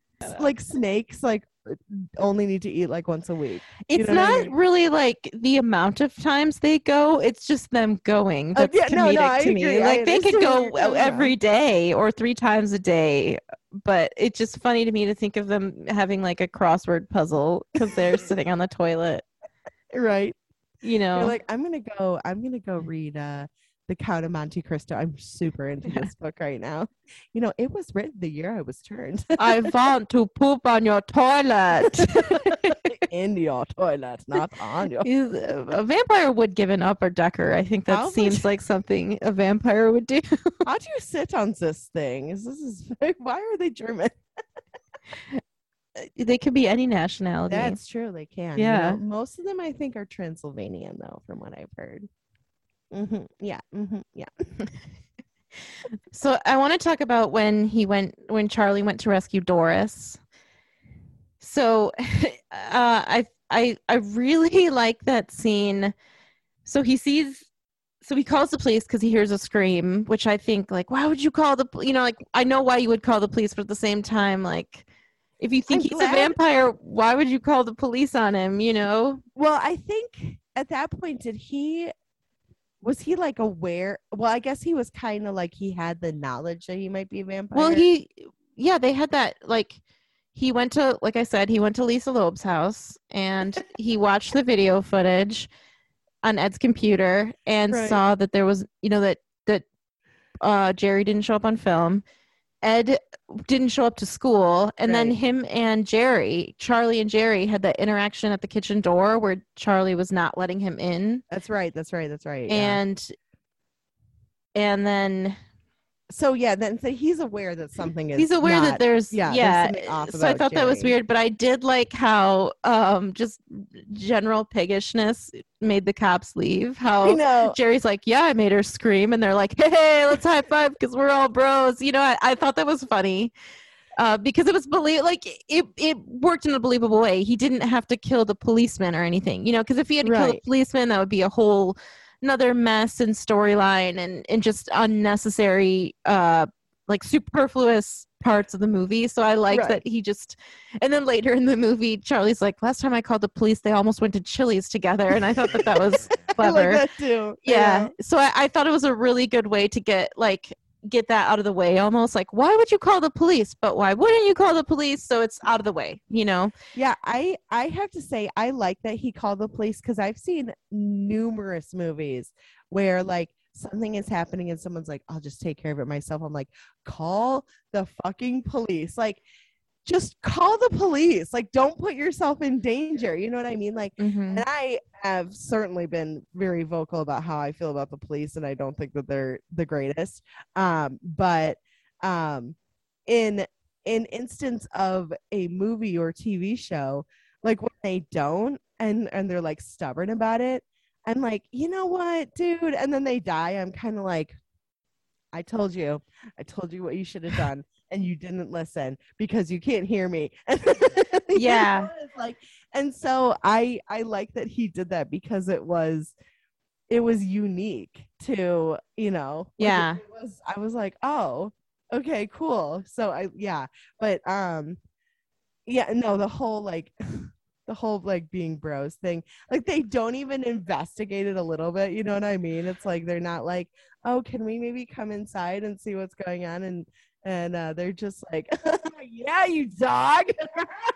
I thought it was funny. I do want to go back because you reminded me of something really quickly, and I wondered if this was like an homage to like the trope. But did you notice that in the beginning when Adam was getting terrorized by the vampire, instead of running out the door, he ran upstairs, and then when Ed was being chased by Jerry, he also ran upstairs. And I noticed that. wondered if that was like a scary movie trope that they were like tipping their hat to, or if it was just that's how the plot advanced. I don't know, but I appreciated it, and also at the same time was frustrated by it because you're like, just like Drew Barrymore says in Scream, like, why do they run upstairs? I know, it drives me nuts. Yeah. And I was actually like yelling that at the screen, like when Ed was running up the stairs. I was like, why would you run up the stairs? Now you're trapped up there. Like, I was like, you go out the door. You need to get away from this guy and make as many hiding spots as you can. Right. You know, like, and it's like you going upstairs in probably a likely smaller space than downstairs is not gonna fucking do it, you know. Like, and also this guy can smell you, you know, so yeah, you know, you're like, okay, good luck, do what you do, but you know, and then he dies, so he dies in the pool. But it almost seemed to me like when Jerry's turning him that he's almost like accepting of the being turned. Did you notice that? Like, to me it seemed like he was kind of like he almost like hypnotized him in a way. Like which he did to the girl Ed, like, too. Like Ed was like, okay. Yeah, he did it to Amy in the club as well. Oh yeah, that's right. Yeah. So maybe that's also maybe how the cops didn't investigate any further. They don't really explore that, but it's possible that he has like some sort of like glamour or something. Yeah, but that's what they called it in True Blood. Yeah, but yeah, glamour. Yeah. But anyway, so back when he was wait. So, but the thing is that I agree with you that it could be it, but he didn't do it to Amy until she tasted his blood. So I'm wondering, like, is it a thing where they have to taste his blood in order to be, you know, hypnotized? But that seems like a lot of work to get someone hypnotized, because you're not going to be like, here, just taste it, just taste my damn blood. Yeah, and he didn't do that to Ed, so I don't know. Yeah, I'm not sure. They don't really talk about. No. But I mean, that's not what it's about. It's not, you know, you're not. Both of the characters did that, but I don't know. But then, like, Mark and Ben, or I don't know if Ben died, but Mark in the car just was like attacked outright. Right. So I think it's probably safe to say that Ben probably died too. Yeah. I mean, if it were me and I was like, this was my food, I wouldn't be letting my food get away. Sure. You know I mean, I'd be like, no, you're like a mighty tasty. When's the last time you bathed? Ugh. Who are you chasing? Chasing Ben. He looks like he's dirty. Oh, Daddy? Daddy. He's dirty. Oh, dirty boy. So back to Doris. So have you seen that scene in Futurama where they have the new bureaucrat coming in, like, and Hermes leaves and she's like, dirty boy. I'm not sure. That doesn't sound familiar, but it's there's like an episode of there's a couple episodes of Lucy Liu, but where Fry makes her into a like, he downloads her image and then he like downloads her onto like a she-bot or whatever, and so they're like making out and stuff, but she's like a robot. But she's like, wow, you're always so interesting.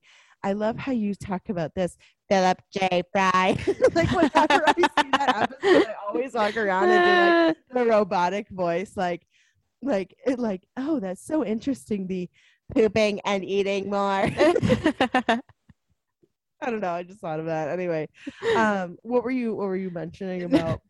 No, I was just talking about I really like the suspense of when he snuck into Jerry's house to try to save Doris. And he's in the house, and it's kind of like there's not much furniture, and the windows are all blacked out. And he goes up and he finds his like little study, and he takes a picture of the vampire crest, and then he finds the secret Which rooms. I have to say real quick, that drove me nuts because he's like, flash, loud click. I was like, turn off your fucking clicker thingy and the flash, because you can see it from the window, which like is kind of like, I don't think Jerry saw it because he didn't well, he drove away. Yeah. Right. But it was still, it's like one of those things where like you hear about people taking like a picture of someone that they see like on the subway with their like flashes on. I'm like, how stupid are you? You know what I mean? It drives me nuts. Yeah, they did just take time to show the outlet. You could see it flashing, but I thought that was weird because Jerry was gone. So I don't know. That was weird too. Like that they were gonna that was gonna be part of it, but it wasn't. And he finds Doris in like the like secret behind the closet wall, and she's like kept in like this like tiny room where he apparently keeps all his victims. And you find out later that he like feeds slowly over time, so he keeps the victims alive for a while, which I thought was interesting. But I liked how it's very intense. Like Jerry comes home and so you're like, oh my gosh, he's stuck in this vampire's house, what's gonna happen? Right. And then he tries to get Doris out and he can't, so he hides in another one of the little like keeping rooms. And I love how he has like a professional lock picking. Well, I like how he gets to the house and he like just looks it up on Google then, like how to pick locks. Like, well, he has like a professional lock picking kit. Where did he get like the pick and everything? And well, it's like a bobby pin and a pick, so that's not like right, but it's still like, come on, like you're not gonna learn how to unlock a door that fast. Well, that's why it's funny, like because he goes to the door and he tries to do it and he can't. Right. And then he's trying to do it, or yeah, how did he get into the house? I can't remember the first time. He tried to pick it, but I don't think it. Oh, he found the key in the rock. He shook the rocks and found the key because he couldn't pick the lock. Right. But I thought it was really cool when Jerry was like feeding on her and she like put her finger on her mouth so to make sure that Charlie kept quiet. And I thought that was creepy, like it was very creepy. Yeah. And then she's like dying and she's like, don't breathe a word. Like, yeah. And it's just like, and I almost think that she would have fought harder if it weren't for Charlie there. Like she was doing it in order to make like sure that Charlie didn't get hurt too. You know what I mean? Like maybe, or like, I don't know. Like to me, although I guess it seemed like she was. No, yeah, I don't know. I thought that maybe that was kind of like what was going on because I don't know. It seems to me like you would fight a lot more, if someone's trying to kill you. Unless he does that thing like he did with, the other two in some way. But and then Jerry goes downstairs, and I think it's interesting that Charlie doesn't escape. He still tries to save Doris, and then he gets her out. He's actually able to like pick the lock. He gets her out. And as they're sneaking through the house, I couldn't remember what happened. And I was like, he has to know they're there. Jerry has to know. And the whole time I was like, how does he not know? And then they see that cool like reflection shot where the fridge is opening by itself. But then Jerry's walking across the house and they're like playing this game of like cat and mouse. And then they walk out the door and Jerry is like standing in the shadows. And I was like, okay, good. He knows. Because I would have been really disappointed if Jerry was just like, and then it totally shocked me when she exploded when she hit sunlight. Right? And I thought that was so cool because even though I'd seen the movie before, I forgot about that. Right. I forgot about that too. Yeah. I think it would make no sense that he wouldn't know that they're in there. Like this is a highly developed, predator. Like he has extreme, like he can hear a lot better than we can. He can smell, he can see. So it wouldn't make sense that like, like a regular person like you or I might have no idea. Oh, big time. Yeah, very quiet. But yeah, to me, it seems like he would definitely know. But then I did like that they showed that he was kind of like It's kind of like And good luck, dude.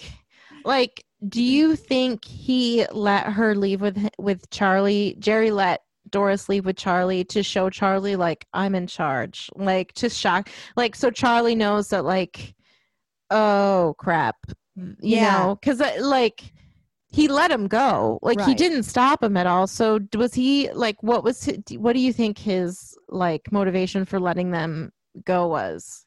Was it to scare Charlie or was it for? I could see it being like what you said, a control thing where he's like, you think that you got away from me, but you have no idea. You know what I Mhm. mean? Um, and because you see Charlie later and he's like clearly Like he's traumatized. been awake all night. Like he's yeah, he has Yeah. like the 1,000-yard stare Yeah. going on. Like he's Big time. like he is like, I've seen shit and I'm really disturbed. And I was surprised how well he put it together or held it together because they were like they've been friends, like they've been neighbors for a while, and he would talk to her and everything. So they definitely like I would be very sad about it. It's You know what I traumatic. mean? Oh, it's traumatic. Like Yeah. Oh yeah. yeah. I mean, I guess there's a certain point where you just don't know how to process it. So like something like crying might not even occur to you because you're just like, what happened? You know what I mean? Yep.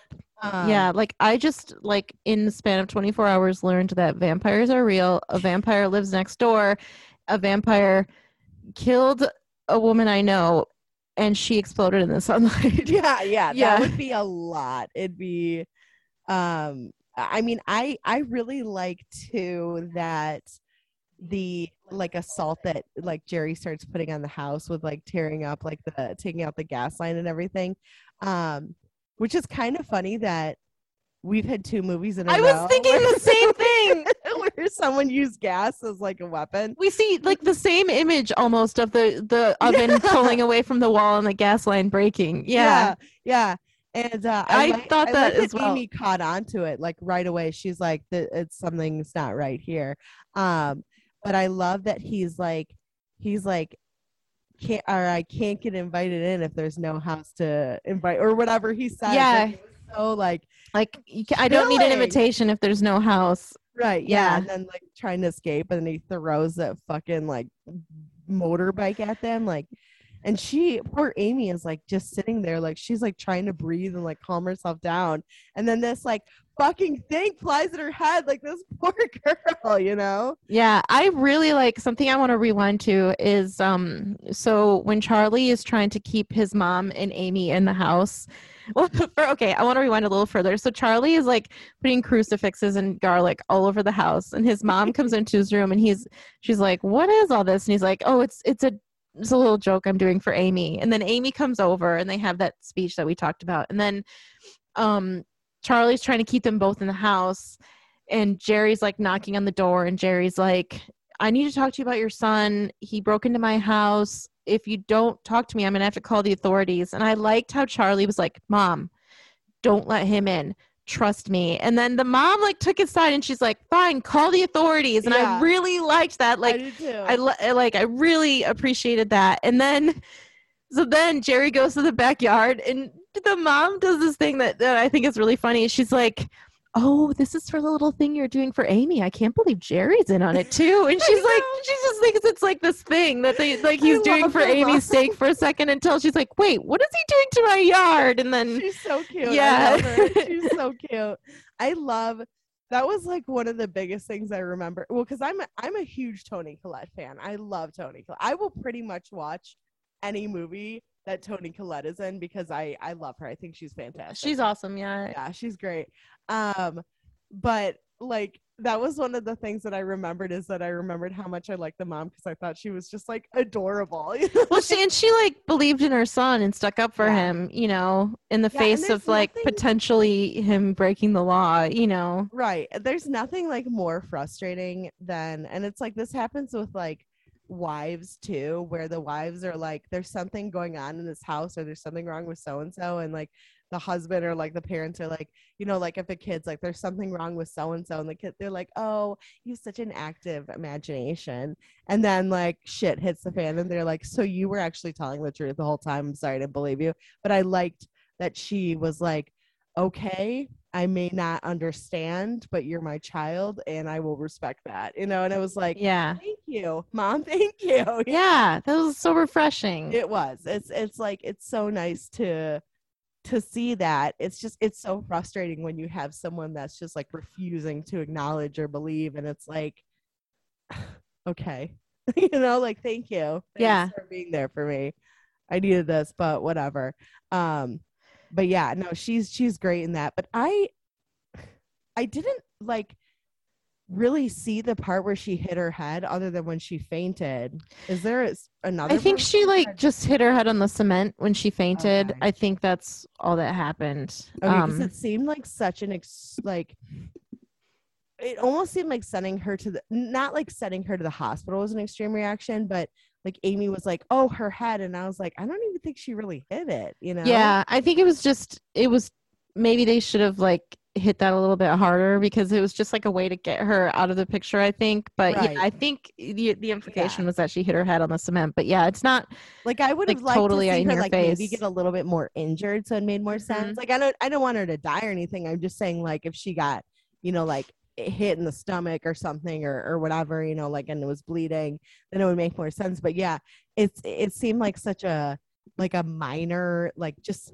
like I was like, I've hit my head that hard before and I've never gone hospital. You know what I mean? Like I Yeah. mean shit, the other week I had this I like hit my head on like a cupboard and like the next day I was like, oh my God, I have this sore spot on my head. Like, and it really, and I like had not really noticed that before, but it seemed, I think it's like what you said. It was a good way to get her out of the picture, but I think it still would have been just as an interesting movie or just as interesting of a movie with her part of it too, you know, but Yeah. I don't know. I feel like I agree with you, but I disagree at the same time. Is like you don't want that many people to worry about. yeah, yeah. Almost like Well, and also I think that maybe it would have been more difficult to get into like Peter Vincent's place, you know? yeah, like you would Yeah. have had to do this obligatory, like this is my mom, and my mom is like, oh, Peter Vincent, you know? Right. Yeah. Yeah. Yeah. So I think, Hmm. I agree with you. I think that it was probably easier if she was like not part of a, And yeah. you don't have to worry about her. Right. And Um, I like I, that he left all those crucifixes all over and as he's walking away, he's like, my mother's very yeah, religious. I like that as well. I also liked in the accident scene, there was two things when they're driving, and so Jerry is like under the car and he starts like putting his hand up through the floor of the car and Charlie's like, that's a fucking vampire hand or a fucked up vampire hand. I thought that was really funny. And then I really liked how there was like exposition on how to stake a vampire because Jerry's like, oh, Charlie, yeah, getting staked really hurts, but if you don't hit the heart, everybody misses the heart, and the heart is right here. And it's like obvious, but at the same time, it works for the movie Right. because the movie Right. is always self-aware. Like it's never too serious. It always knows exactly what it is. Right. And so he gets staked, but they obviously miss the heart, so you know that he's not gonna. You know he's coming back. You know what I Right. mean? Right. And then so I really like that aspect where you like Charlie now knows where the heart is, so he's not going to mess up again. Right. And the interaction between him and Amy at the hospital, I did want to talk about. I thought it was really sweet how she was like, how he was telling her how he used to be kind of dorky and he kind of changed a little bit and not in like lying to her sort of way, but just to seem cooler. And she was like, I knew you were a dork. You think that I didn't know? I like Yeah. that. I like that Yeah. you're smart and you're different. And I thought that was really sweet. I like that too. And especially since she's like, what do you think? I want to hook up with Mark or Ben? Like, Yeah. and she's so obviously like disgusted by the idea. So I agree with you. I like that she's like, listen, that nerdy part of you that you were trying to hide, I actually like it. So don't hide it. You know what I mean? It was she's just a cool character. She's a very likable girlfriend. And I'm glad that she was so likable because I think that I've had a lot of experiences where the girlfriend is like either really annoying or she's just like, ugh, whatever, you know? Yeah, it's kind of a trope. Yeah. It is. So the scene, I was thinking, so they have that whole thing with Peter Vincent that we talked about, and then and then Charlie sort of gives Peter Vincent a pep talk like, you're just a coward or whatever, and then Charlie is determined to fight Jerry himself, and Peter gives him the stake that's like, because Amy got turned into a vampire in the nightclub. And so Peter's like, here, use this steak. It's blessed by like Saint Michael or something. Yeah. It should turn all of his victims back. I like that too. I liked that. Yeah, because Easy peasy, you know? right. Well, and they could have done something where like he stakes him with just a regular stake and all of the victims turn back, and that doesn't really make sense. Right. But I like that there was like an exposition where it's like, if you use this particular stake and it's a very special one because of this reason, then this will happen. And because it's when things just occur with like no rhyme or reason for them to occur, you're kind of like, excuse me, where was the explanation here, you know? And then you have like, and then even more motivation for Charlie to kill him is because he potentially won't lose his girlfriend forever, so there's more of a fire under him to like get this taken care of. And yeah, I agree with you. And so I liked so when he gets to the house, I totally forgot that Peter Vincent shows up to help him. Peter Vincent's like, you know what? I don't really like who I am either. So I'm here to help you. And I thought that was cool. And so Charlie gets to Jerry's house and he hears Amy, and he, you know, she's like in one of those little like rooms that Doris was in, but she falls to the basement. Oh yeah. I was wondering if there was like a trap door in there or something. Peter Vincent, I think, says like, oh, it's a trap door. So Peter Vincent shows up in that moment, and then they go down into the basement, and that's where all the concrete came from. And so Charlie goes into this other room with Amy, and she's like talking about how she's going to turn him, but he staked her or something, but not in the heart. Yeah. And she's like, you missed. And he's like, I know. And then him and Peter Vincent are in the basement, and this part I really, really like. So Jerry like gets Amy, and Peter Vincent and Charlie are sitting in this like one shaft of sunlight. So none of the all the vampire victims start coming out of the wall because he's like making an army of vampires, and but they can't touch them because they're in this shaft of sunlight. And I like it just to add to that, I like that when Charlie went in there, he broke every single window. Yes, me. Oh yeah. I thought that was, because I don't know if I would think of that. No, I wouldn't think. Yeah, like I thought that was clever. I was like, okay, good for him. You know. Yeah, he was making sure. That's true. That it was good. Yeah. Then he like the floor busted and the sunlight came down to the basement. But so Charlie and Peter Vincent are sitting there, and Peter has gotten attacked by the alien vampire army, and he's like, I'm starting to smoke. This is a different movie. Yeah, he's like smoking in the sunlight, and Jerry's like, yeah, you're turning into a vampire because he got bit. So they're sitting there.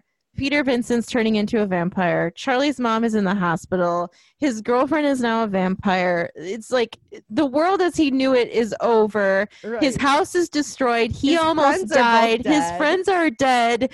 And Jerry and Amy start making out. And Jerry and Amy start making out. And Peter Vincent goes, well, that's rough. And that made me laugh really hard because it's like the cherry on top is that now his girlfriend and Jerry are like making out. Yeah, and I really loved how like that was when Peter Vincent was like, oh, that's rough. Like, that's the hard thing to endure. And how do you think that, like, if you put yourself in his shoes, like, how do you forget about that? Like, if you watch your partner as a vampire, like, get really like almost like sexual, like intense, like it was, with another guy, like how does that, like, that's still in your brain, like maybe she doesn't remember, we don't really explore that, like, but how does that I know I was thinking that too, because I'd be like, oh, you still made out with that vampire though, like I'd be like, in a very sensual way. Like she drank, like he cut his chest and she like drank.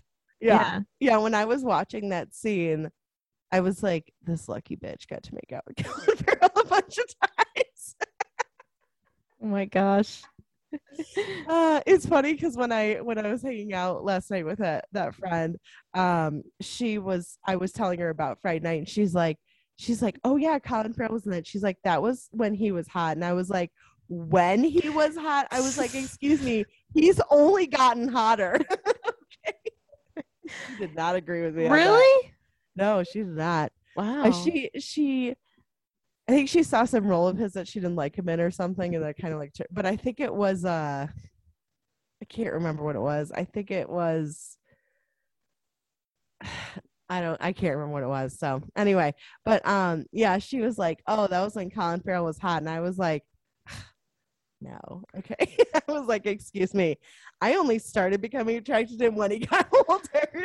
So, but that's me. So it's like pretty, typical. Yeah, like when I go like, "Hey Google, how old is so and so?" and Google's like, "So and so 66." I'm like, all checks out. Yeah. So I liked the basement scene, and then he stakes him. There's Well, and then something. yeah, I was gonna. You want me to go? Okay. There's like that whole thing where I like Peter Vincent's. I like how we've referred to him by his full name the entire time. Yeah, yeah. It's Peter Vincent. There's certain people like I used to go to school with a guy named like Mike Blair, and like whenever my teachers would like mention him, they'd be like Mike Blair. I can't say just your first name. I have to say your full name, and that's how I feel about like Peter Vincent. It's like Peter Vincent. Like you can't just say Peter because you're like, who the fuck is Peter? No, it's Peter Vincent. Well, Peter Vincent, he's a very famous Yeah. entertainer. Like, right, like, and then when you're talking to him, you're like, Peter Vincent, please. um, I like that Peter Vincent goes, well, you could set him on fire because vampire's not gonna be able to think when they're on fire. And Charlie's like, oh, how do I get close to him if he's on fire? Mm-hmm. Like, oh yeah, well, I guess that would really, but that's what ends up happening. Yeah. I wonder, like, it like I was wondering if he like put some sort of special gear on to like decrease the damage to his skin from the fire. You know what I mean? Well, he did have like tactical gear. Like he went to like a surplus store and got like That's tactical right. gear. So maybe there's like a certain amount of like fire retardant in it. I don't know, because you don't really see anything like that, but you do see him buying the gear. And he says to the guy, like, I'm going to kill a vampire. And the guy at the store is like, okay. I know. Could you imagine though? Someone's like, I'm going to go kill a vampire. I'd be like, I wish you the best. Yeah, man. good Like, luck. honestly, yeah. Like, but those vampires, they sure are vampire-y. Like, and then I'd like go to my manager later and be like, you will not believe this psychopath. Yeah, exactly. Yeah. Yeah, so because I noticed that when Peter Vincent lit him on fire that he like immediately went up in flames. So that's why I was like, huh, interesting. But it didn't seem like he really suffered much damage, other than him passing out. But I think that was just because he was like thrown around the room a bunch of times, Right. I mean, Yeah. that makes sense, And then he was able to stake him, obviously. And which was clever. I like that they did that. yeah, I did too. And then his girlfriend came back and she was like normal. And Mike questioned this as well. And I wonder, like, do you think that they can remember their time as vampires, or is it just like. I don't think that they can. And the reason I don't think that is because when Mark was turning back to human, he was like, where am I? Where have I been? Like, so I think that he did say like, oh, that was a crazy night, but I don't know what that entails or what it means. Right. And then I like how it sort of wraps up, and then him and his girlfriend are at Peter Vincent's house about to have sex. And Charlie's mom calls, so she's okay, and she's talking about how she's getting stuff ready. They bought a new house. She's getting stuff for the new house, so that's working out. And then I like how Peter Vincent comes in and he's like, sorry, I forgot my phone. And then he says, don't do anything I wouldn't do. That's not very much. It's like sushi and mini golf. And then he left. Yes. I laughed at that part so hard because I could totally imagine me saying something like that, like walking out and being like, don't do anything I wouldn't do, which is pretty much like mini golf and like going on the beach. I loved it. I like sushi, so I don't agree with Peter Vincent on that, but that I thought that was funny. That was clever. Mm-hmm. I like the casting for this movie. I never felt like anyone didn't fit into the role that they played. I agree. It was very well done. Yeah. It was just a very succinct little movie that was 2 hours long, very little. Didn't take it. It was just all self-contained, I think, So yeah. The performances were good and it was fun. It was fun. Yeah. So would you recommend it? I would 100%. I was actually like looking forward to it because I was looking forward to us reviewing it because I was looking forward to watching it again because I hadn't seen it in a long time and I know I liked it so much and so I just it's really fun. It's a good It is. movie for Spooktober and it's a great performance. You get to see Anton Yelchin, which is, you know, nice and really fun. Yeah. It's comedic and self-aware and well made. It's campy in the fact that it knows what it is, but it looks very good. It's very well made, and I think that that's really cool as well. Yeah, So, I agree. Yeah, I agree that it's and it's not like really cheesy either. Like it has the potential to be cheesy, but it just doesn't ever, like, it is campy, you're right, but not in a cheesy way. Yep. Yeah. Mm-hmm. Yeah. Whereas like the original is definitely, I mean, Yeah. it's 80s, so yeah, well, it's not like Army of Darkness where it's like part of the identity of the movie is that it's just like almost like cheaply made. Right. It's like a real like high budget major motion picture. It looks like, for sure, but it's just like campy in its attitude, you know. Yeah. So yeah, would you recommend it? Yes, I like it. I think it's fun. I enjoy it every time I watch it. I saw it in theaters, and I love the last song, the by Hugo, the 99 Problems one. Oh yeah, I for some reason I thought that was Ben Folds, so that's funny. No, his name is Hugo. I remember because I remember walking out of the theater and IDing the song as I was leaving. So I was like, I love this song. The song is great. And I was like IDing the song as on my phone. And because I mean I wouldn't say that I'm a particularly like big fan of like the Jay-Z like 99 Problems, but that one is like it's just like it's just not the same, you know. Oh, of course. It's very much like a sample of like it's not a cover. Yeah. But it's fun, and I love the cast. I think everyone does a great job. Anton Yelchin's awesome, and very tragic what happened to him. But yeah, overall, for sure, I would definitely say for sure. Yeah. I think it's a fun movie for Spooktober, you know. And if you want to watch it, you should watch the original too.